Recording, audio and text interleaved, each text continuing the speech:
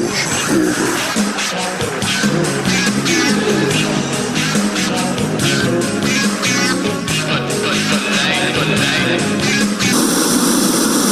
Force is with you, young Skywalker.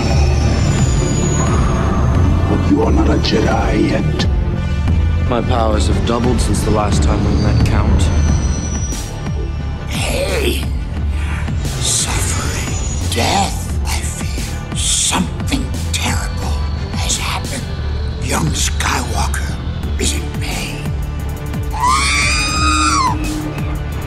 Dark side of the Force is a pathway to many abilities some consider to be unnatural. I will be the most powerful Jedi ever. It's all Obi-Wan's fault. He's jealous. He's holding me back. You don't know the power of the dark side. I must obey my master. These aren't the droids you're looking for. These aren't the droids we're looking for. Master Skywalker, there are too many of them. What are we going to do? Help me, Obi-Wan Kenobi. You're my only hope. Hello there. Fear is the path to the dark side. Fear leads to anger. Anger leads to hate. Hate leads to suffering.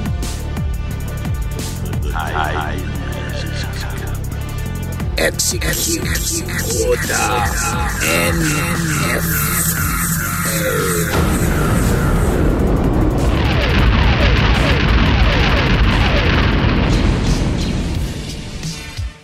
Welcome, ladies, gentlemen, boys, girls, Jedi, Sith, and all the rest of the peanut gallery to another exciting edition of the New Force Order for Life podcast.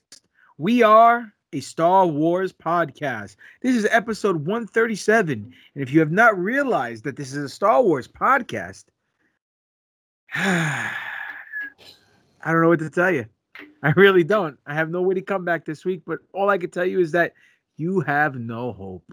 And Doc, if they do not have hope, what can they not do? They can't build rebellions. Because Why, rebellions? Doc? Because rebellions are built on hope. Rebellions are built on hope. Rebellions are built on hope. That's right. That's right. All right, ladies and gentlemen. This week, we got some news about a galaxy far, far away. We have a guest on the show, friend of the show, friend of ours. Let's go around the horn and introduce everybody. First and foremost, allow me to reintroduce myself. I am the Greek god Papadon, a.k.a. GGP, professional wrestler extraordinaire, multi-time champion. The galaxy far, far away, and still you're raiding and defending Immortal Championship Wrestling, Alpha Championship Wrestling, and Ronin Heavyweight Champion, because I came in the door, I said it before, smacked around Slick Wagner Brown, and I'm still the champ. So, lo and behold, another deadly episode. We're here tonight, and I am feeling some kind of weird Sith ghost in the room. So hit him with a big hey yo and introduce yourself, sir. Hey yo. Ladies and gentlemen, I am the Dark Lord of the podcast, the Sith Ari, the rampaging Reverend Kiss, the Butcher, the most disgruntled Star Wars fan in the galaxy, your boy Spiro. Next up, it is our guest of the show. You probably seen him at Comic-Con. And if you didn't, then you missed out. He is the Empire City Garrison's head honcho, the head STIC, the head stormtrooper in charge. Introduce yourself, sir. Hi, I'm Chris Fan, the commanding officer of the 501st Legion's Empire City Garrison in New York. And thanks for the intro. Thank you for coming on, Chris. It's always a pleasure having you on. We're going to have a good time tonight. And last but not least, the man who loves to bring it up the rear. I mean, coming in last. Oh, wait. Definitely not coming last. This guy comes first every time. Introduce yourself, sir. I am smarter than 2-1-B, more technical than FX7, the god of Steel and Thunder. And the man who realized that the Force is like duct tape. It's got a life side, it's got a dark side. It binds the universe together. Dr. Destroyo, Alex Arroyo. Fucking MacGyver over here. I love it. Yeah, baby. And all you young people who don't know who MacGyver is, look it up. Or Google it, like they say nowadays. Anyhow, let's get down to some brass tacks. Now, we like to start off the show with a nice segment called Marky Mark and his funky tweets, but we don't have anything regarding funky tweets this week, but we do want to start the show off on a happy note. So I'm going to throw this over to the man who's painting Hank McCoy's shaft right now. Tell him about the good news. The good news is I have no idea what you're talking about. You talking about the Adam Driver thing? Yes. Oh, okay. Yes. All right. You got to give me a little better of a segue from that. Jesus Christ. Anyway, so really, no, not Jesus, Greek God, not Jesus Christ. Similar. Anyway, so fellow Brooklynite Adam Driver, who lives apparently in Brooklyn Heights, which is not that far away from where I'm at right now, and where my college is located at. Shout out to St. Francis. Thanks for the scholarship. He is doing a movie with a one Ben Affleck, aka Batman. The greatest Batman of all time. Oh, that's debatable. Anyway, and apparently Affleck's son is a big Kylo Ren fan. So for his kid's birthday, Affleck called up his boy Driver, who they're doing a movie together, and said, "Hey, can you hook a brother up and make Dad look like he's cool?" And he did. He sent a video message to the kid. He sent him some like Kylo Ren care package. I don't know what was in there. Maybe a lightsaber, a couple action figures. Who knows? Maybe that fake scar that went away in his face. And put over Ben Affleck for his kid. So it's a cool thing. It's a good thing. It's like the day Papa Don that I sent your kids a signed 8x10 by me, because no one was buying yours. So we're friends like that, bro. Love you.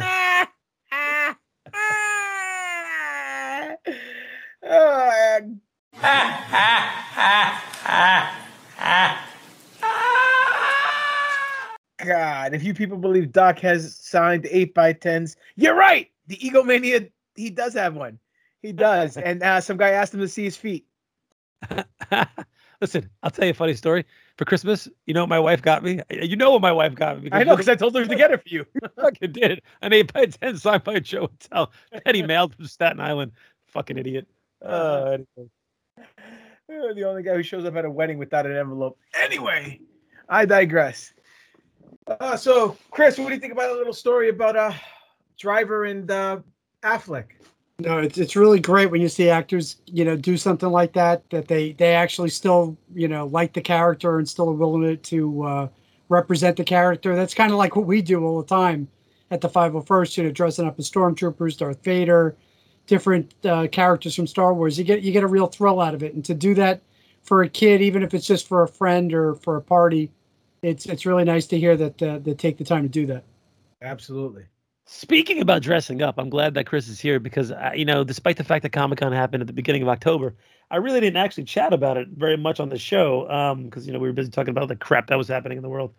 But, I had was walking with the children, actually showed up the day before on Friday, and Chris was in there in his Death Trooper outfit, all clad in black. And I didn't know if it was him when I first walked in the door, so I kind of had to slow play it and listened for the unmistakable Chris Feehan voice as he was talking. And then I was like, oh, hey, let me get a photo. I had the mask on. And he gets beside him. And I'm like, hey, what's your name, big guy? He's like, it's Chris. I was like, I know exactly what your name is. Then he looked at me. He was like, oh, shit, Doc. I had no idea it was you. And I pulled the mask down. And we had that oh, shit moment. It was pretty funny. And then the next day I brought the kids in with the wife as we were all dressed up. With my wife. She was Padme from Attack of the Clones. My daughter was Rey. And my son was Luke from Empire Strikes Back. And I was the ghost of Obi-Wan Kenobi. And my son had an absolute, literally blast at the Blast the Stormtrooper. I don't think he kept asking me all day to go back so he could shoot the Stormtroopers again and again and again. And literally for hours we sat there as he shot. Brought his own gun. He had his own Nerf gun. It was in the holster. It was the the Han Solo blaster that Luke walks around with in Empire. And he had his own gun, which is great. And the kids loved it. It was awesome. You guys had the backdrop there. Did it up right. at one point Chris was out of costume and then he was back in costume. On Saturday you were dressed as. I was doing a gunner, and then I did the Black Stormtrooper, and then I did like just an officer at one point. Yeah, I think you were the gunner when I was there for that one. Yeah, it was a 4-day marathon event. We had 35 volunteers help from our group, and also friends and family of people from the group, just to keep that table running, to help raise money, to do the raffle, to do the Blaster Trooper. It was a Herculean effort, and we managed to raise $5,000 for Make-A-Wish Foundation. Wow, that's awesome. Over the 4 days. Awesome. It was a lot, considering the lesser attendance and the COVID restrictions. It was amazing that we were able to raise that much. So I was very proud of that. You guys had a lot of characters there. A really great Asajj Ventress. I know we said that woman came from California to join you guys. You had one of the Boba Fett's, that JC Fett guy. He was fantastic costume. A bunch of those. Did you see the Iden Verso? I did not know. We had this woman Christina came from Las Vegas who does an Iden Verso, and she looks exactly like her. So it was like uncanny, really uncanny resemblance. Really awesome stuff happening. A lot of good backdrops for a lot of good photos. The kids had a blast, and like literally, and they did not want to leave that section at all. And you guys were awesome. And my favorite thing I got the whole trip was the Chris Feehan trading card of you as the Emperor, which is one of the creepiest photos I've seen in my entire life, which is really fantastic. I love it. I was only getting the Chris Feehan ones. I was like, all right, let me get this one. Let me get that one. And the best is that he's got the gimmick on the back where it has him, with the little hat over there, chilling. It's awesome. It's really fantastic. I'm jealous. I want my own trading card. Get on it, Papa. Come on, get on it. You were pretty close. You were pretty close with Rebel Legion with that Obi-Wan. You guys have the restrictions are really tough. It's tough. I have to really buckle down to get it done. Well, the blue thing you had on you was cracking me up. That you were the ghost of Obi-Wan Kenobi. That was cracking me up. Unfortunately, China screwed up my my Luke Skywalker costume, and they didn't mail it in time. Got lost in the mail, so I had to pivot and order just a Jedi robe off of Amazon, which was kind of boring and annoying. So I had my nanny whip up the shimmery ghost. My nanny, Fran Dreiser. I wish. The shimmery ghost of Obi-Wan hood that came on there, and which kind of put me apart from everybody else, which was great. As I was walking around, people would look at me, they were like, I don't get it. And then they would see the kids, they would see my wife, and they look back at me like, now I get it. It was great. It was a blast. Cool. Very, very cool. Oh, speaking about China, yesterday was in Nassau County anyway, was Chinatown's favorite and most exciting day. You know what day it was for Chinatown, the most exciting day? November 3rd? Election Day. Erection Day? What a terrible joke. Chris is like, why do I come on this show? What do we do? What am I doing here? Yeah, exactly. Get me in trouble. Oh, God. It's all in good humor. So, speaking about good humor, there's talks going around that Ahsoka Tano, the series, may start filming sooner than we expected. What happened was Mark Bernardin, who is the co-host of Fat Man Beyond with Kevin Smith, is doing his own little movie, his own little independent film that he raised money for. And he wanted to have Dawson in the film. Now, when he spoke to her, she said she was going to be in Manhattan Beach filming Star Wars anyway. And this was in December of 2021. So that's a lot sooner than what we expected, or we were told that they were going to start production. Any thoughts? Yeah, they said 2022 they were supposed to start production second quarter potentially. Yeah, but this is a hell of a lot faster than that. Jeez, that's good news. I mean, we have a lot of Star Wars stuff coming down the pipe right now. So, but you know what's better than Star Wars, Chris? More Star Wars. That's right. Are you psyched to see this Ahsoka series? I'm very psyched. The Ahsoka series I'm excited about. I'm really not that excited about the Cassian Andor series, but I'm excited about Obi-Wan. I'm excited about Book of Boba. I can't believe the trailer. Did you see the trailer this week? Yeah, I liked the trailer, but I wasn't thrilled by it. Only because when I first saw it, I said, I want to see kick-ass, fucking no shits giving Boba Fett, and he's turning into the Godfather. The Godfather. But then I saw the bigger picture where he doesn't want to be a bounty hunter anymore. He wants to be the boss, which means that he wants to make all the scuttle. So how could you blame the guy? No, you can't blame the guy. Spend some time in the Starlight Pit. I want to get paid too. Yeah, no shit. It looks pretty dope. I mean, it does. Visually, it looks stunning. Yeah. My favorite part about it was when he was sitting there and one of those species mouthed off to him, and Fennec Shan's like, "Would you speak to Jabba like that?" And he's like, "No, speak your piece. Go ahead, speak freely." Somebody's gonna die. Somebody's gonna die soon. Hold on, gonna be bumpy ride. Yeah, exactly. Well, look, there's an article that said that the Book of Boba Fett trailer changes the Mandalorian season 2 in some major ways. Basically, what it comes down to is a couple of bullet points here. They're saying we're going to see a different Boba that we've seen before. Not only personality-wise, but physically as well. As we saw in the trailer, he had eyebrows now. He had a tan. He wasn't as scarred up. He's got money. He's got money. You think he spent some time in the back of the tank now, here and there? Who knows? Who knows? He's got dough now. He can spend it on self-care. Well, listen, the opening shot of the spider with the Bomar monks. The Biomar monk, yes. No, Bomar. You say or whatever. Bomar, whatever. Tomato.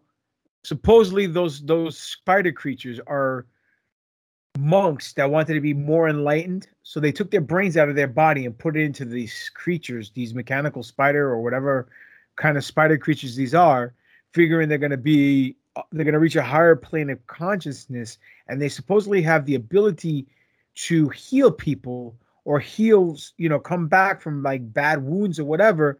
So some people are theorizing that's why he really wanted to go to Jabba Hutt's castle and take it over, because they're in the basement, yelling out the meatloaf. Ma, the meatloaf! Jabba, the meatloaf! Yeah. You hungry? Hey, Ma! Can we get some meatloaf? Chaz, I think I'm okay. I had a bite right before I came over. Thank you. You sure? You know what? I will have some meatloaf. Let's have some meatloaf. You want some? I knew you'd go. Hey, Mom! The meatloaf! We want it now! The meatloaf! Ma, the meatloaf! Fuck! But supposedly they're underneath and they don't bother Jabba. Jabba never bothered them unless he needed something. Jabba no bother. Jabba no bother. Exactly. So, I don't know. That's a theory that I heard. But we're going to see him change from bounty hunter to crime lord. He's not ruling an empire. He's creating a crime conglomerate with an eye on giving the workers a voice. So that may backfire. Give a person an inch, they're going to take a mile. But there's a theory. And I thought this theory was very interesting, and I want to get your takes on it, both of you guys, because you guys are both connoisseurs in the Star Wars lore. But they're saying that Boba's looking to give Tatooine back to its rightful owners. That's why he took over Jabba's palace and is looking to become the ultimate Godfather crime lord. He wants to give it back to the Tusken Raiders, maybe in payment for helping them heal after the Sarlacc pit. What do you guys think about that? That's an interesting thing. Yeah, I didn't realize that the Tuskens own Tatooine, but hey, well, they're probably the natural people that lived on there. I'm assuming this is just some fan theory, right? Because that's what I just said. Yeah, I said fan theory. I don't buy it. All right. What about you, Chris? I think it's a little far fetched. What about the Jawas? Don't the Jawas come from there too? They're 2 inches tall. They don't count. They don't care.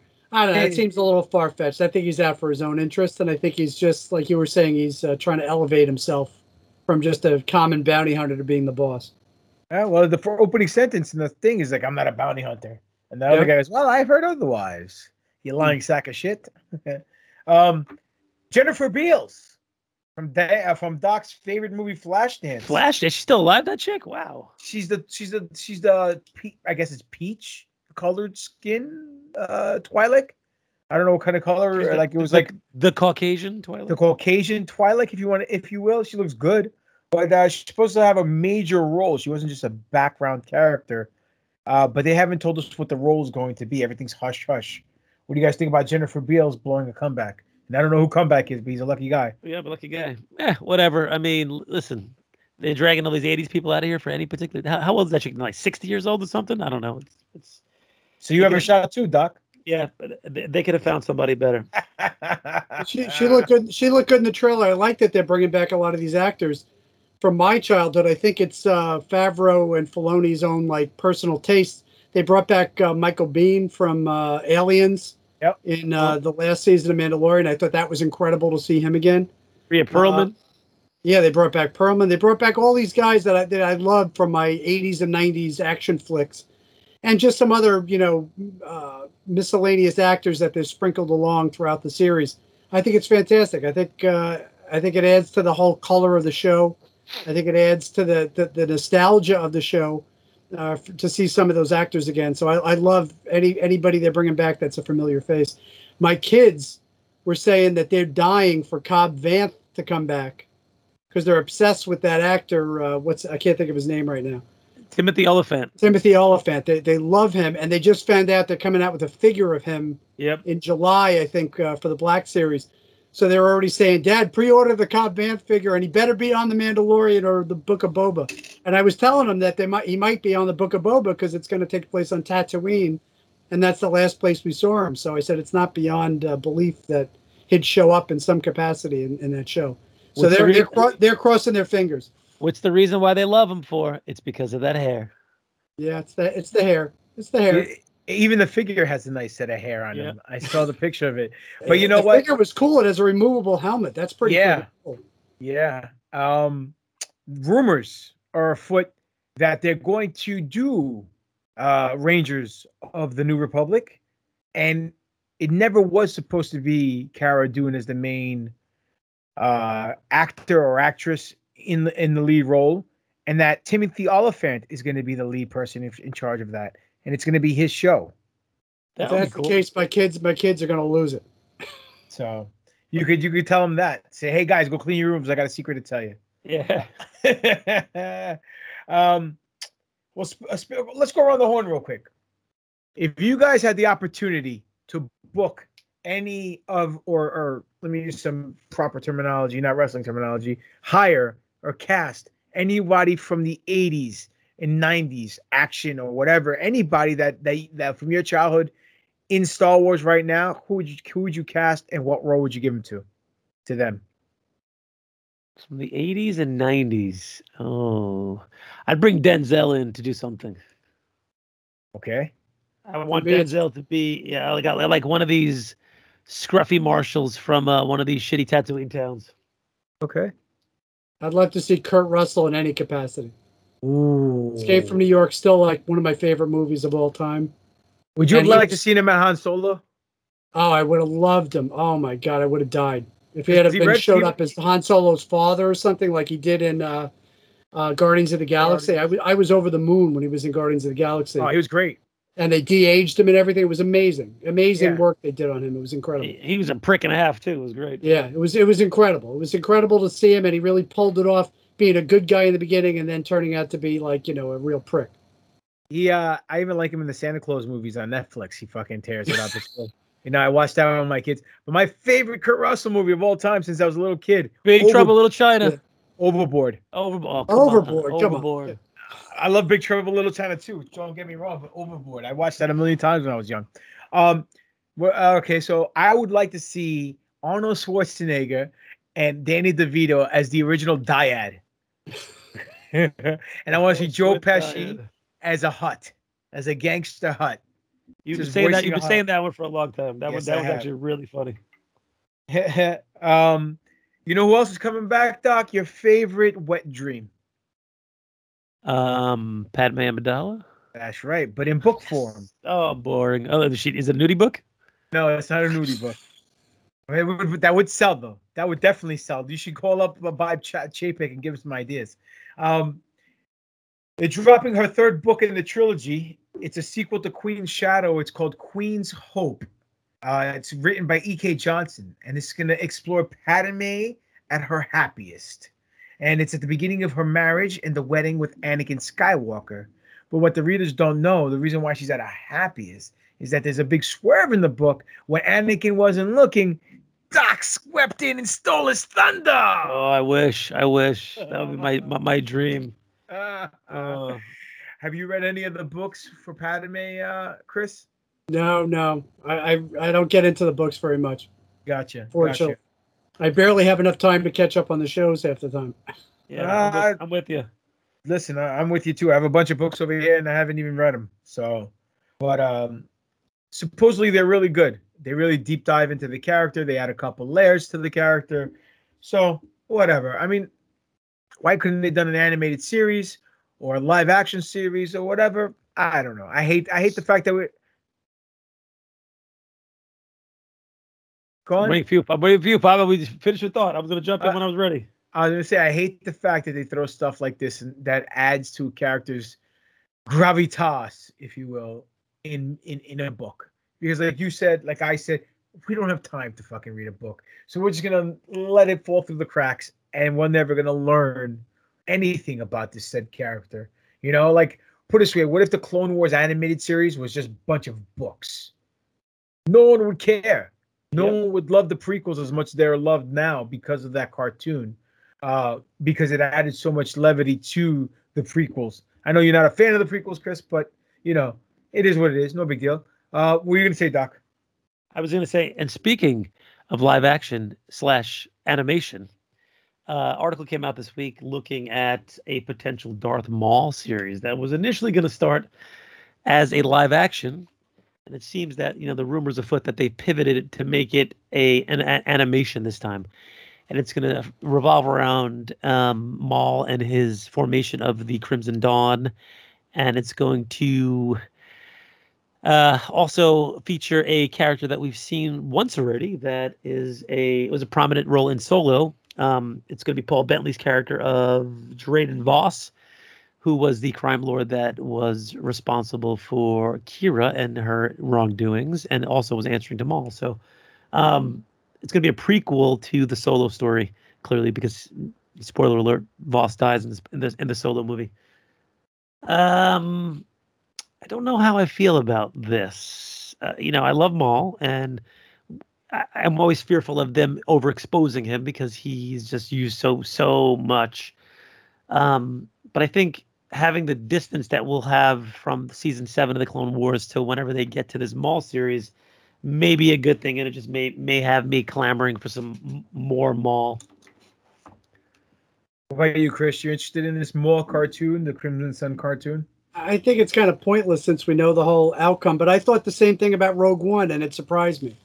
You know, that even though it was all a done deal, you knew how it was going to end, it still took me on a ride, and it was the most Star Wars thing I had seen, you know, up to that point.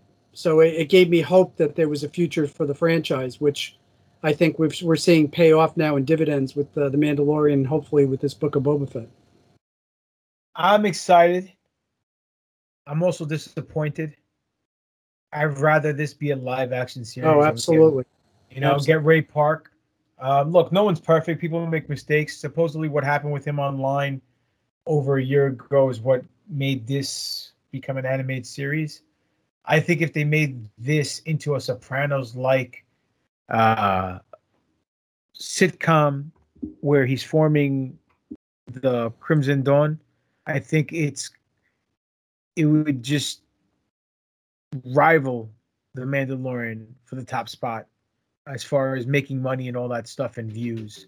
Everybody loves Darth Maul. Everybody. And there's only one thing better than Maul, and that's more Maul. More cowbell, ma. I could have used a little more cowbell. You're going to want that cowbell. I got to have more cowbell. But, all right, great. We'll get it in, animation. Sam Witwer will play the voices. Cool. But I still would have liked it. I've seen it much better in live action. I'd probably be more excited for that than the Acolyte. And speaking of the Acolyte got pushed back in production. Did you guys hear this? Yeah. Yep. And you know what? I don't care. I've been very vocal about my disdain for the High Republic since the whole comic book thing popped out, and I was as vocal as I was for my disdain for the Acolyte because it's being run by this, again, Forces female, Leslie Headland show, blah blah blah. Who is she? What does she do to deserve this? And then they said it in the High Republic, so now they took two things that I'm not so thrilled about and jammed them together. So I'm doubly not thrilled about, and seeing the issues associated with it. I'm like, okay, whatever, it's fine. Doesn't bother me. Well, even though this got pushed back to summer of 22 instead of February 22, there has been other news that have leaked out regarding prior Star Wars cast members. Matt Smith recently done an interview, Doctor Who himself. When he's asked about his scenes in episode 9, he stated that he did in fact had a role in episode 9 and that there was meetings and concept art and all this stuff. Basically, his quote was, when he was asked if he shot anything, he denied that he shot anything regarding the film, but he was close to being in it. And his exact quote was, "No, I didn't, ... We were close to me being in it, but then it just never quite happened. I think the thing that they were thinking of before, eventually the part became, it became obsolete and they didn't need it. And so I never got to be in Star Wars."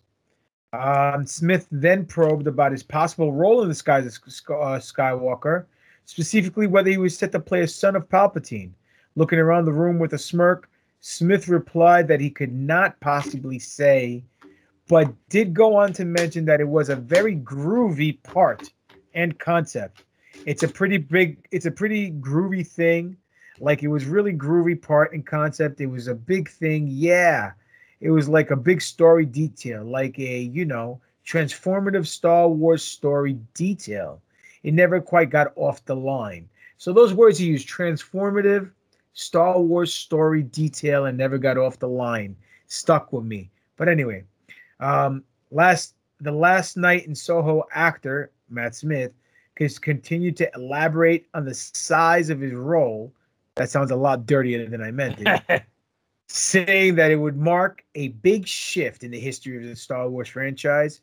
Returning to how Smith got into the casting process, the actor stated that there were no costume fittings, only a couple meetings to talk about it. The topic of potentially still having the opportunity to appear in the galaxy far, far away also came up, and the actor said, "Maybe I can come back, you never know." Smith then pondered the possibility further, wondering, God, to come back as that guy, while holding his hand up in a potential telling manner. Doc, put the video interview right now into the show.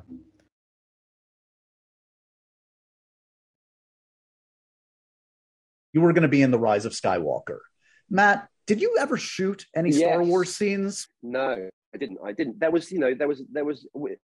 We were close to me being in it, but then it just never quite happened. I think the thing they were thinking of me for, eventually the part became, it became obsolete and they didn't need it. And so I never got to be in Star Wars. There we are. Wait, what? Here's conjecture. Was this Palpatine's son? Was that who you were playing? I could not possibly say. But it was a pretty groovy thing. It was a really groovy part and concept. It was pretty big. It was a big thing. It was like a big story detail, like a transformative Star Wars story detail. But it never quite got over the line. No, I can't deal with this. I'm gonna have nightmares about this now. Yeah, I mean, it was like it was a big shift in the history of the franchise. I need you to stop talking. You're getting me angrier every successive word. I know. It's there we are. Did you ever get into costume? Was there a costume test? How far away did you get? There was no costume. There were a couple of meetings to talk about it. And okay. The good part is you still have your Star Wars eligibility card, so and it's a long career. Well, maybe I can come back. You never know. I mean, if God, to come back as that like. This is the worst. This is the worst possible time for the phone to cut out. Just so you know, the worst possible time. Oh God, I hope. Sorry, it's because I'm in Spain and the internet's really shoddy in our hotel in the middle of Caracas.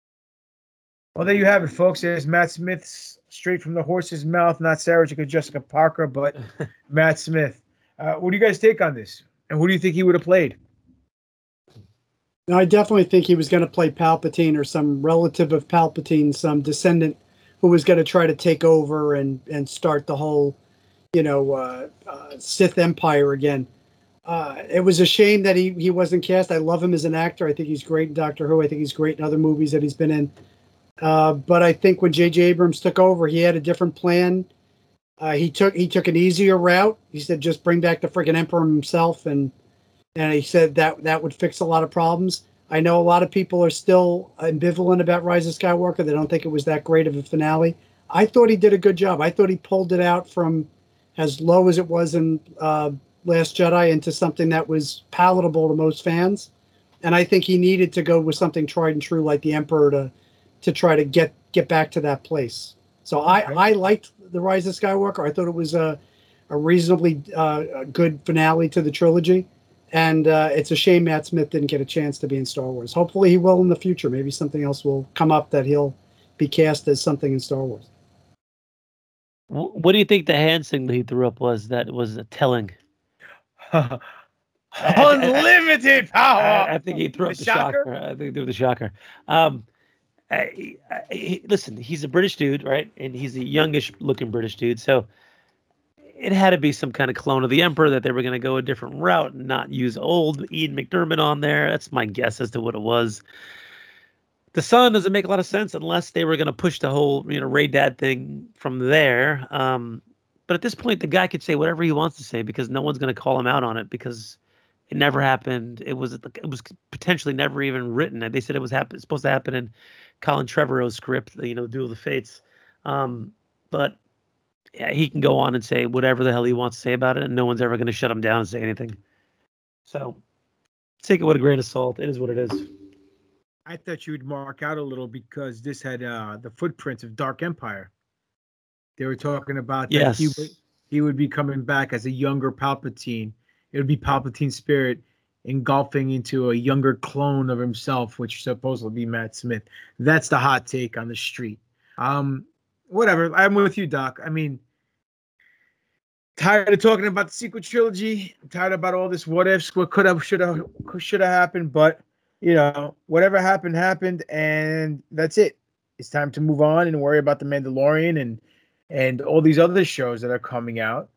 But we might be a lot closer than we think.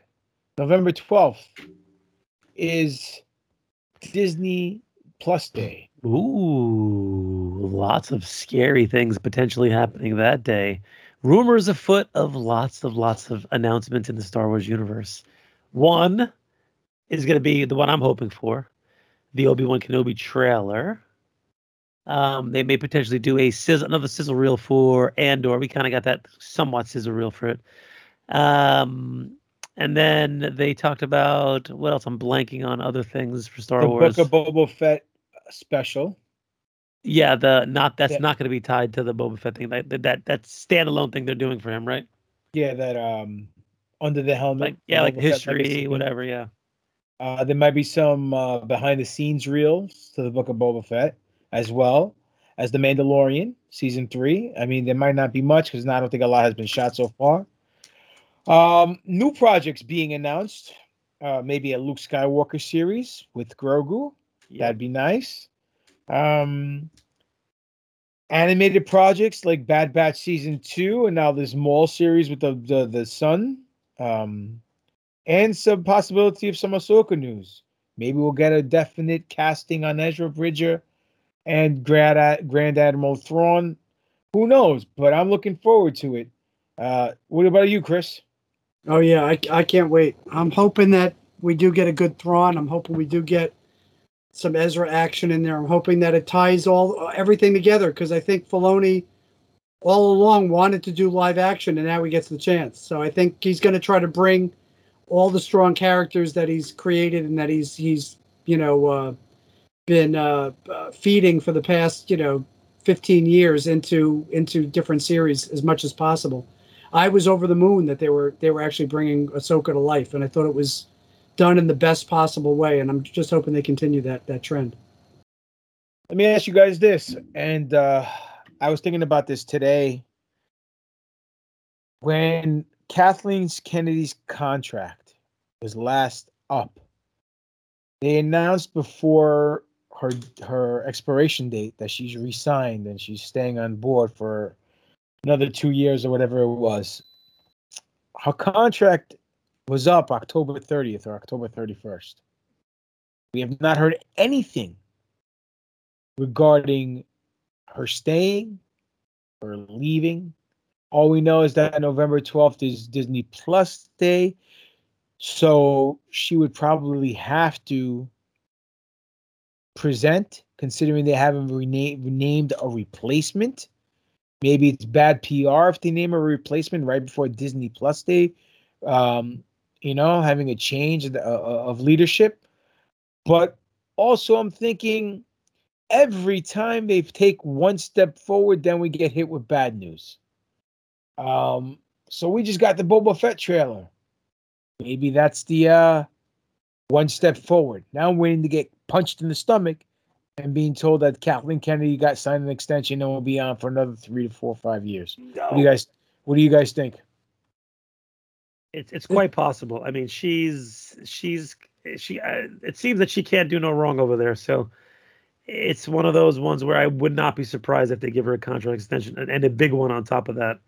Pepper grinder? All day long. I think it's possible. I think it's possible she'll stay on. I think she gets a lot of the credit that really should go to Favreau and Filoni. Or maybe my dream of dreams is going to be that they use that date as the announcement that Favreau's taken over for, or somebody else is taken over for, that would respect and like to shepherd the franchise into the future. Imagine so we'll have to wait and see. Imagine if they do that. That's actually a good idea. Imagine if they do that and Uncle George comes back. Yeah. Oh my God. Forget it. It'd be thunderous applause. It would be like a million voices cry out in happiness, To me, that'd be over. Would it be over with you, Doc? Oh, that would definitely be over with me. Did you take out the trash? And did you take out the trash, Doc? Doc, did you take out the trash? They heard you asking me if I took the trash out of the fucking podcast. Why do you want to come in here and embarrass me in front of my friends on my special alone time?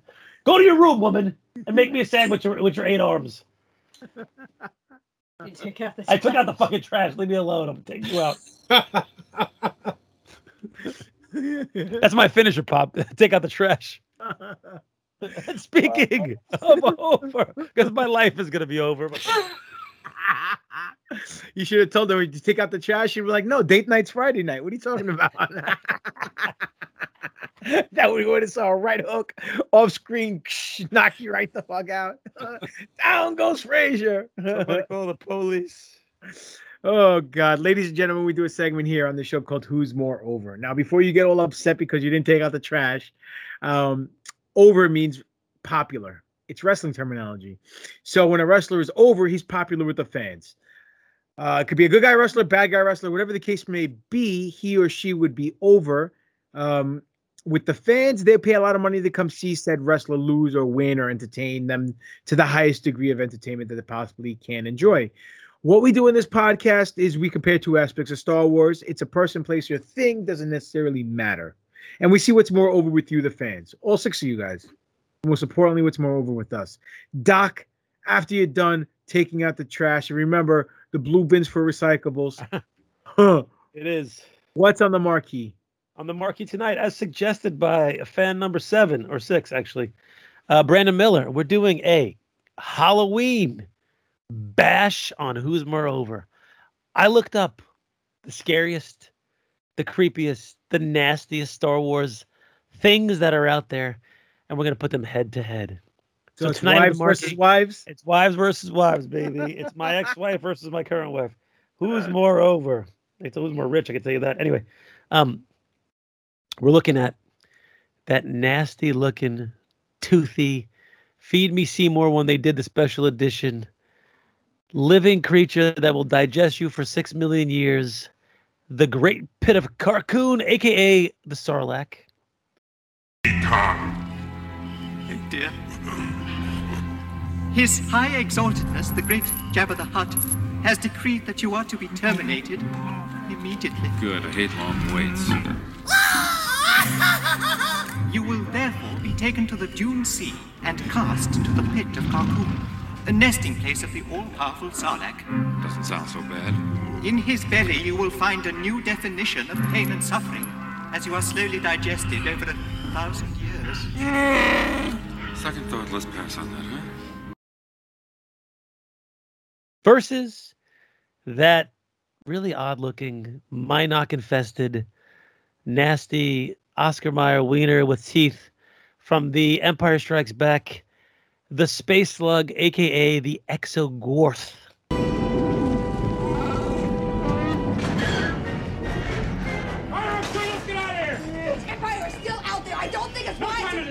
Committee.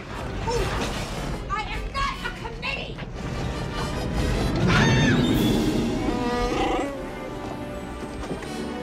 You can't make the jug of light speed in this asteroid field. Down, sweetheart, we're taking off.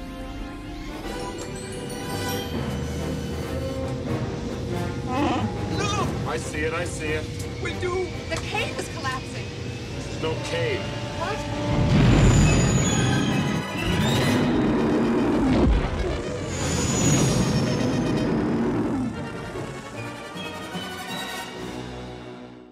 Interesting. And here we are. Who is moreover? Let's go to the polls, Papa Don, your favorite. Yes, we'll go to the polls. Play the porno music now. Not putting that in, a good Christian man. On the Facebook poll. Even Chris had a side eye on that one. On the Facebook polls. Wow. By an enormous landslide, 100% to 0. The Sarlacc eats the shit out of the Exogorth. Adam DeJane, Sarlacc over strong. We're going to move to Instagram right now. Let's see. Okay. 83 to 17% the Sarlacc. Again, despite the fact that it looks like Little Shop of Horrors and the special editions is more over. All right. Well, let's start with our guest tonight. Chris, what's more over for you? Absolutely, the Sarlacc pit. It had more screen time. It was more intimidating. It's been, through the lore of Star Wars and comic books and everything, what happened to Boba Fett in there? Did he escape from it? It's been talked about in lore for years and years and years. The other creature is like one scene in Empire Strikes Back that it couldn't even catch the Millennium Falcon. It actually slipped through its teeth. So, not really that intimidating. The Sarlacc pit, even with the stupid tentacles and the special edition little beak, was still more intimidating. Not to mention, have you ever seen the Robot Chicken skits? Yeah. With him down there, I went boom, boom, boom. I love that skit. That's one of my favorite skits on Robot Chicken, when Boba Fett's making it like he went down like a boss. Yep. What? Fell in?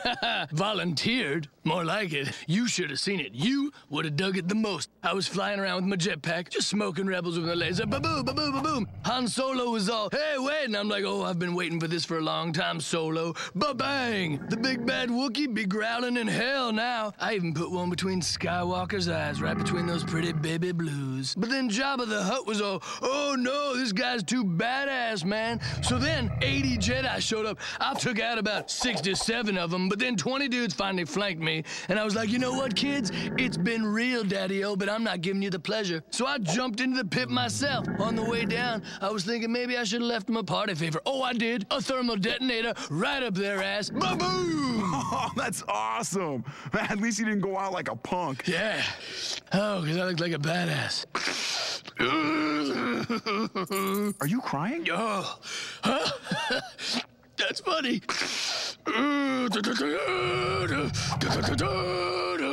I'm okay. All right, Doc, you're up. Okay, so I really like this battle. I think it's an interesting one with two creatures that, typical ILM action that they give us over there. The Exogorth was a pretty cool scene. We see the Falcon kind of laying low, hanging out in this crazy cave, Minox infesting them, popping over there. So it gave us that a little bit of horror inside Star Wars, which we don't see very, very frequently from the Star Wars universe. And that's one of the more memorable scenes in probably the most memorable Star Wars movie of all time. The Sarlacc, again, I'm gonna remove the special edition Sarlacc from this conversation. We're not gonna talk about it. It doesn't exist. We're talking about the old school, just a toothy looking vagina Sarlacc, not with that little thing coming out the top of it, which sometimes it does. The old school one. One of my favorite shots is the one of Luke standing above it, kind of staring down into the Sarlacc, about to meet his fate, and you're like, well, is this really going to happen? Like, is Luke really going to do this? This is kind of scary. And he bounces off. We know what happens. Flips it up, and then knocks Boba in there. And you see Lando hanging in there, and them saving him, and then Han, and everything happening above the Sarlacc. And the Sarlacc really became this integral part of that whole scene, and it was the main focus of everything, because that's really was where the heat was coming from. It's always been this interesting little ditty that sits in the middle of the Tatooine desert. And if you look at the schematics of it, it's actually this really large creature that kind of lives beneath the thing. It's not just those jaws and that mouth. It's this whole kind of galaxy below there that it includes. So just for that, and just because it's one of my favorite scenes in Return of the Jedi, I know all of Star Wars is that first opening salvo of Return of the Jedi, where they have the whole Jabba's palace thing. Sarlacc, overstrong. Interesting. How about you, Spiro? What do you say? This week's Who's Moreover feels like some sort of a subliminal sexual orientation test, so to speak, You got the Sarlacc pit, and you got the space slug, You got on one side the hole, and on the other side you got the fucking dung or the dork or whatever you want to fucking call it. Sarlacc pit, when you look at it, it sort of reminds me of that movie Teeth. Google it. It's not a cinematic masterpiece of any kind. But put two and two together, I think you know what it's about. Anyways, the Sarlacc pit, both were in sort of memorable moments, but this is a Halloween edition, so when you think of Halloween, you think of scary. If you came face to face with either in real life, I guess, you'd have cause for concern. Both are deadly. Both are not looking to, hug and kiss and fondle you like a little fucking turtle, But I think that scarier, I'm going to have to go with the Sarlacc pit, guys. That's moreover with me. Because when you think about what your body's probably going through, I figure the fucking slug, it swallows you whole and that's it. But, the Sarlacc pit, it swallows you, but you're going through these fucking teeth. You're being digested and shit. God knows what the fuck is going on in there. I just get the feeling that it's more horrific. I mean, we all seen Boba Fett's fucked up armor. We can only imagine what the fuck happened to Boba Fett. I believe we did see some scarring, which was the result of the Sarlacc pit. So, I don't know. I mean, Boba Fett survived it. Not sure, not sure how effective the Sarlacc is at extinguishing or exterminating its prey. But I guess the process would, be more painful and horrific with the Sarlacc. So that's who I'm going with this edition of Who's More Over, guys, the Sarlacc Pit. That was great, Spiro. Thank you. Always a great time with the Assist Ghost on Exegol. I'm going to go with the Sarlacc Pit. I have to agree with you guys. It's the way I looked at it was funny because I was going to make a sexual reference. We have one that looks like a vagina, the other one looks like a penis. You know, I say one shoots at the Millennium Falcon, the other one sucks things in. So it's like, yeah, I get it. That's about right. And then what's more scarier than a toothy vagina? I don't know. Nothing. Maybe paying alimony to one, but whatever the case may be, I'm gonna say Sarlacc Pit, mainly because every point that Doc hit on right now, that it was a focal point in the first act of the third movie of the original trilogy, and there was some consequence. There was a lot of drama and tension. A lot of the henchmen fell into the Sarlacc Pit. Boba Fett fell into the Sarlacc Pit. And for a long time, we didn't know what the hell happened. So I'm glad he's out. I'm glad we're going to get all this stuff. But, the other thing is not that scary, in my opinion. I mean, once it comes out and you get to see how this big giant slug, which was just a big giant hand puppet, it did look a little frightening. But, at the same time, I didn't feel that the drama was as dramatic. Well, that's why it's drama, or appealing to scare somebody. But whatever. It is what it is. I'm going to go with the Sarlacc Pit. Now, ladies and gentlemen, you guys can send us an email regarding this segment or any other segment.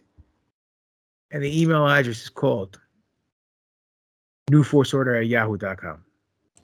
We're going to go to Brandon Miller, Mr. Bum, and his email. And let's see what he says. Hello, fellas, and happy belated Halloween. So I'm currently sitting in the barbershop waiting for my turn, debating whether to get the Padawan rat tail or the Skywalker bowl cut, and figured it's a perfect time to email my favorite cosplaying doctor and the other host of the show. Oh, buried him. For this week's Monster Ball of sorts, I'm going with one of the most terrifying creatures in sci-fi period, the Sarlacc Pit. There was something about the way 3PO woefully described the process of an unlucky soul being slowly digested in the creature's belly over 1,000 years that still makes an adult Star Wars fan like me uneasy. And even with the CGI beak and screech added into the later editions, the Sarlacc Pit still proves plenty terrifying. I'm probably not the only one looking forward to seeing how Boba Fett busted his way out of that thing. Anyway, it's about my turn in the barber's chair. Might just ask them to give me the GGP. Have a great week, fellas. You gonna shave your head there? Good for you. All right. So, ladies and gentlemen, there you have it. New Who's More Over. Newforceorder@yahoo.com is the email. Regarding next week's topic, send us whatever you guys think your pick will be. We don't even know what the contestants for next week is going to be.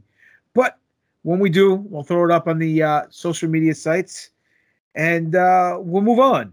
But we also do another segment on this show called From a Certain Point of View. Now, it's not your favorite quotes from Ben Kenobi. Sorry for hitting the mic. Basically, we take a look at something that could be a line, could be a scene, could be anything in the lore that meant something originally. But because of all the reverse engineering, because of all the added content, now it means something else. So, another aspect to this segment is that we look at something, a certain scenario, a certain scene, certain thing that was said, and we try to justify what it means and why it occurred. So this week, I read an article, and it made me go, I didn't think about that. Why was Luke Skywalker able to see Rey and Kylo Ren's Force connection? He was a pervert. So I went, wait a minute. I went, oh, on Act 2, that's right. Because normally she only saw Kylo and Kylo only saw Rey. How did Luke see both of them at the same time about to touch hands? So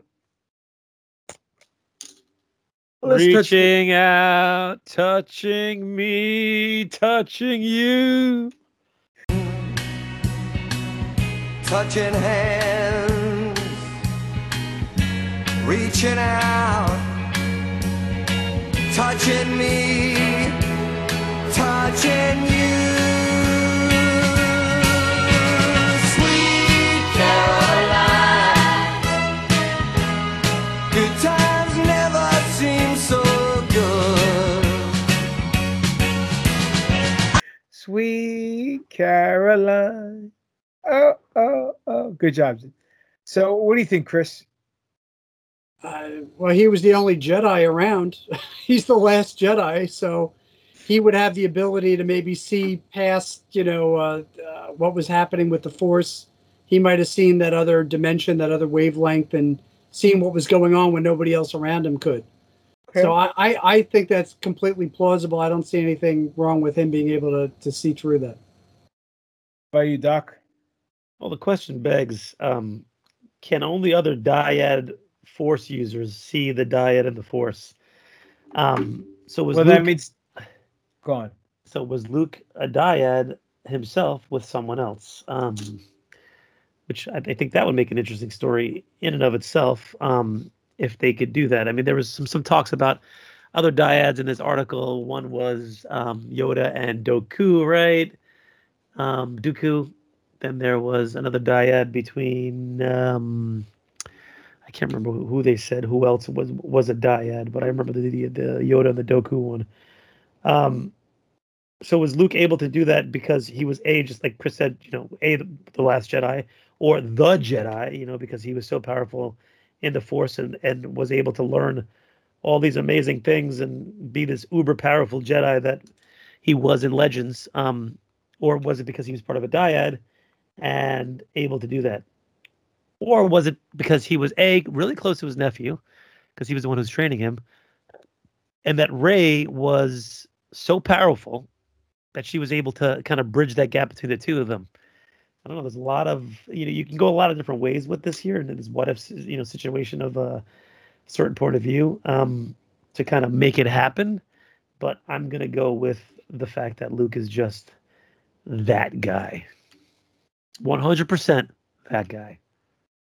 Face that runs the place. That's it. All right. The article also stated that maybe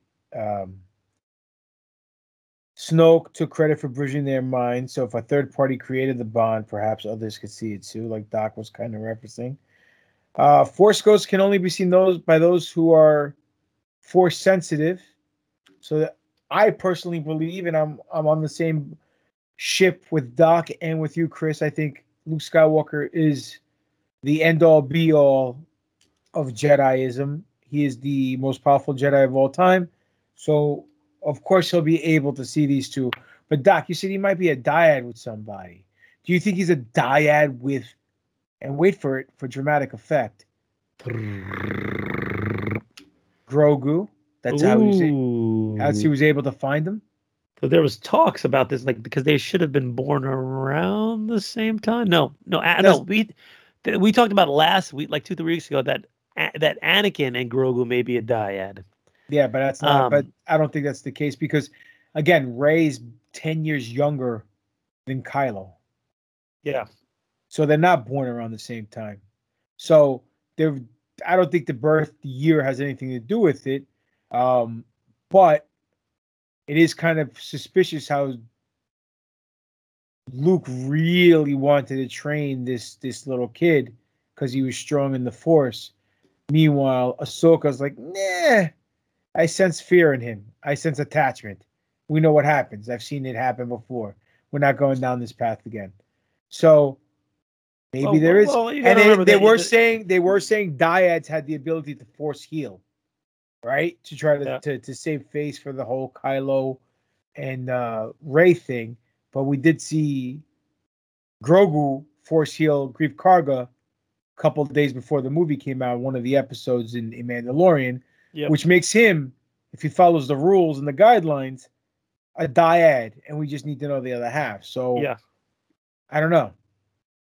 Yeah. But then again, they're throwing this thing dyad, and the Emperor's like, well, I haven't seen a dyad in generations, or there hasn't been a dyad in generations. So it's like either it's scarce or it's commonplace, and if it's commonplace, it's not that special. You know what I mean? Yeah, no, of course. And this is, again, I think Disney Star Wars trying to retcon as they're in the middle of retconning.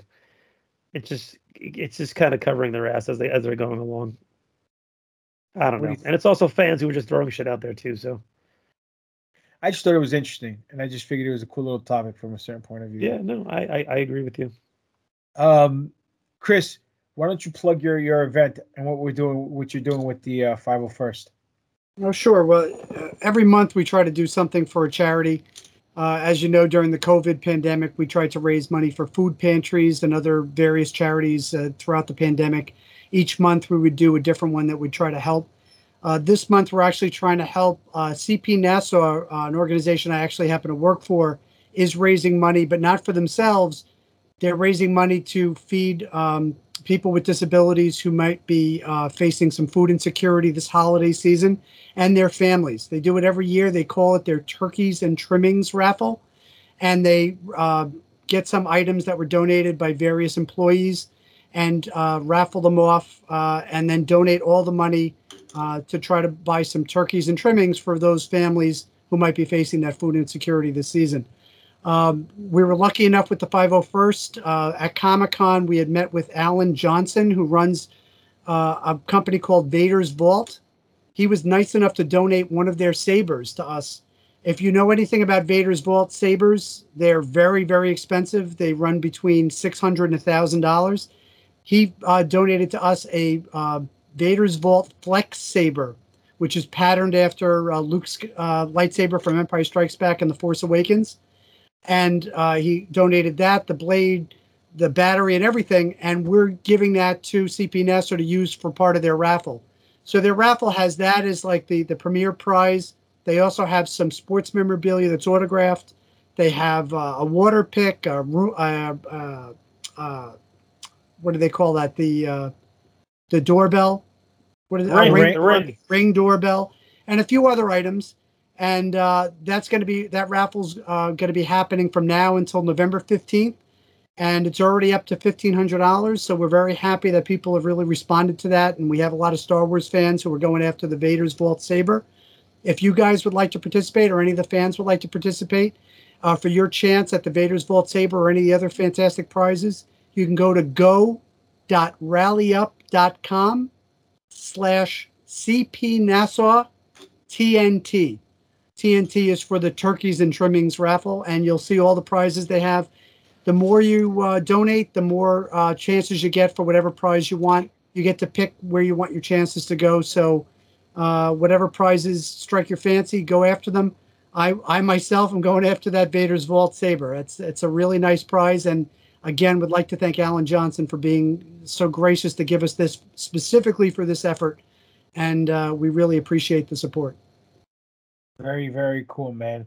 God bless you guys over there at the 501st for always doing the Lord's work. My hat's off to you, and it's awesome, man. Fucking awesome. And you don't even wear hats. Yeah. If you're on the island, we're also going to be at Sayville Library and Elmont Library this weekend. And the following weekend, we're going to be at the Belmore Fall Festival. After that, it's going to be kind of quiet. Usually around the wintertime, it's usually quiet. The only other big thing we have coming up is the Polar Plunge on November 20th at Cedar Beach. And on that same day, we're also doing a 5K for CP Nassau at Eisenhower Park. So if you're on the island, check us out. We'll be around. We'll be out and about, and keeping it going, and keeping raising money and awareness for various charities and community organizations around New York. Very cool. Very cool. Doc, anything else you want to add? I think that's it today, man. We're let's get in and out of here. All right, buddy. Let them know where they can find you at. You can find me at Dr. Dr_Destroyo, DESTRROYO, Instagram, Alex Arroyo MD, Twitter, Alex Arroyo on Facebook, and also, little heads up over here, you can see me this weekend, Saturday, November 6th, at Madison Square Garden, taking care of the UFC fighters in the cage, as I will be the cage side physician for the event. Wow, look at Main you. Conor McGregor. No, he's not going to be there. All right, Chris, where can they find you at as far as your social media links go? Well, you can find me. I'm at curemode@yahoo.com. You can also check out the 501st, 501st.com. And if you're interested and you're in New York and you'd like to check out the Empire City Garrison, we're at 501ecg.com. Check out our website. Sign up for our forums if you'd like information about how to get going with a costume. We don't only just help charities, we also bill ourselves as troopers helping troopers. We always like to help other individuals get their costumes up to a standard that can be used for good in the community, and that's what we do. So check us out. Don't be afraid to sign up for our forums. You can also check out our Facebook at Empire City Garrison on Facebook and check out some of the stuff we're up to. Very cool, man. Thank you. Spirit, let them know they can find you at. Yeah, man, it's been great. But you can also find me, God knows where the fuck, aside from work these days. But check out the Rational Rage Network. There's other guys doing things there. You got wrestling shows. You got fucking Doomsday Prepper shows. On Instagram, Spiro_A, Darth_Spiridon, and that's it, guys. Oh, Spirit, that was great. You're the great man. You can find me at Greek God Papadon on Instagram and on Twitter. Demetrius Papadon on Facebook. Pro Wrestling T/Greek God Papadon is the t-shirt store. You go get your GGP t-shirts for the holiday seasons. You can also get not a cameo, but a video message from GGP through Pro Wrestling Tees. So sign up over there. Go to Greek God Papadon on YouTube. That's my channel. Subscribe, hit the notification bell, all that stuff. And this Saturday, I will be wrestling at Virginia Championship Wrestling in Virginia, where I'll be fighting Philip Brown, the Platinum Icon, for his VCW US Liberty Championship. And I'm looking to add this championship to my entourage of championships and make it 4 belts instead of 3. So we'll see what happens, but it's going to be a great time for a great company, Virginia Championship Wrestling, this Saturday. Next Saturday, I'm in Queens. I just got the booking today for New Evolution Wrestling, where I'll be wrestling. What's that guy's name? Give me 1 second. I'm defending all my championships on the Alpha Omega Tour versus Conor O'Reilly. Never heard of him. A nice Greek name, Conor O'Reilly. And then I'm back to 20th at Immortal Championship Wrestling. I don't know who I'm wrestling. I will be defending all my championship belts again. Vicky Guerrero's on the show. Fandango's on the show. And then at 27th, allegedly, I haven't seen the show flyer. I will be at Tri-State Wrestling Alliance in New Jersey.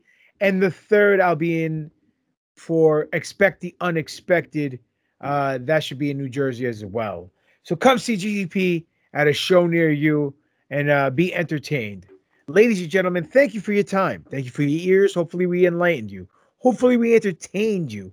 And hopefully we did what we're set out to do. And that's get Star Wars more over with you, the fans, and not get ourselves over on the expense of Star Wars. This has been another exciting edition of the New Force Order for Life. And that's just too sweet.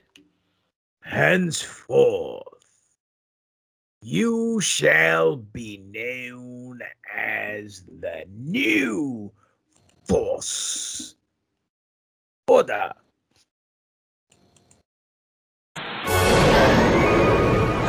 Oh, damn it! What is it? I never get a spaceship, never! I never get anything! Would you order some Chinese food? I don't know, I guess. We'll get some Chinese. Hello. Yeah, can we get, what do you think, 5 million tons of Kung Pao chicken? That's good. Yeah, 3 million pot stickers and 1 order of scallion pancakes and, I'll get some fried rice. Oh, yeah, 5 million tons of fried rice. Cash or charge, it's, Hold on. Look, we're just gonna gobble him up when it gets here, right? Yeah, cool. Yeah, okay, it's cash then. Back from the dead, assholes! How about a little fire, Scarecrow? Take it like a man, Snowflake! Hey, I guess this deal's getting worse all the time! Hey, Sarlacc!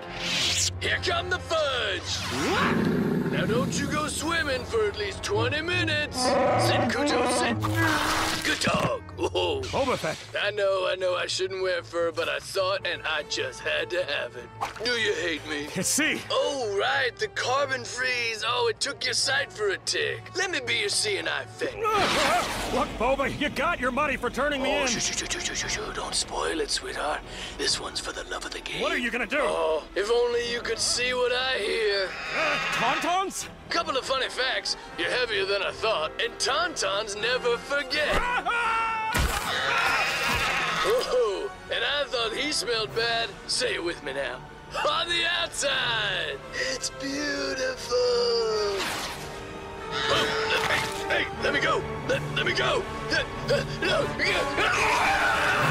Boba! The whole thing was just a dream? Yes with an if, no with a but. We are in the pit. But I took Solo and the whiny blonde kid out, right? No, you didn't. Well, Sarlacc ate some more sand people, though. You feel like Tusken food tonight? I guess. What was your dream about? I don't remember. Oh, was it a naughty dream? Was I in it? The Weequay! Yeah, you know I was in it.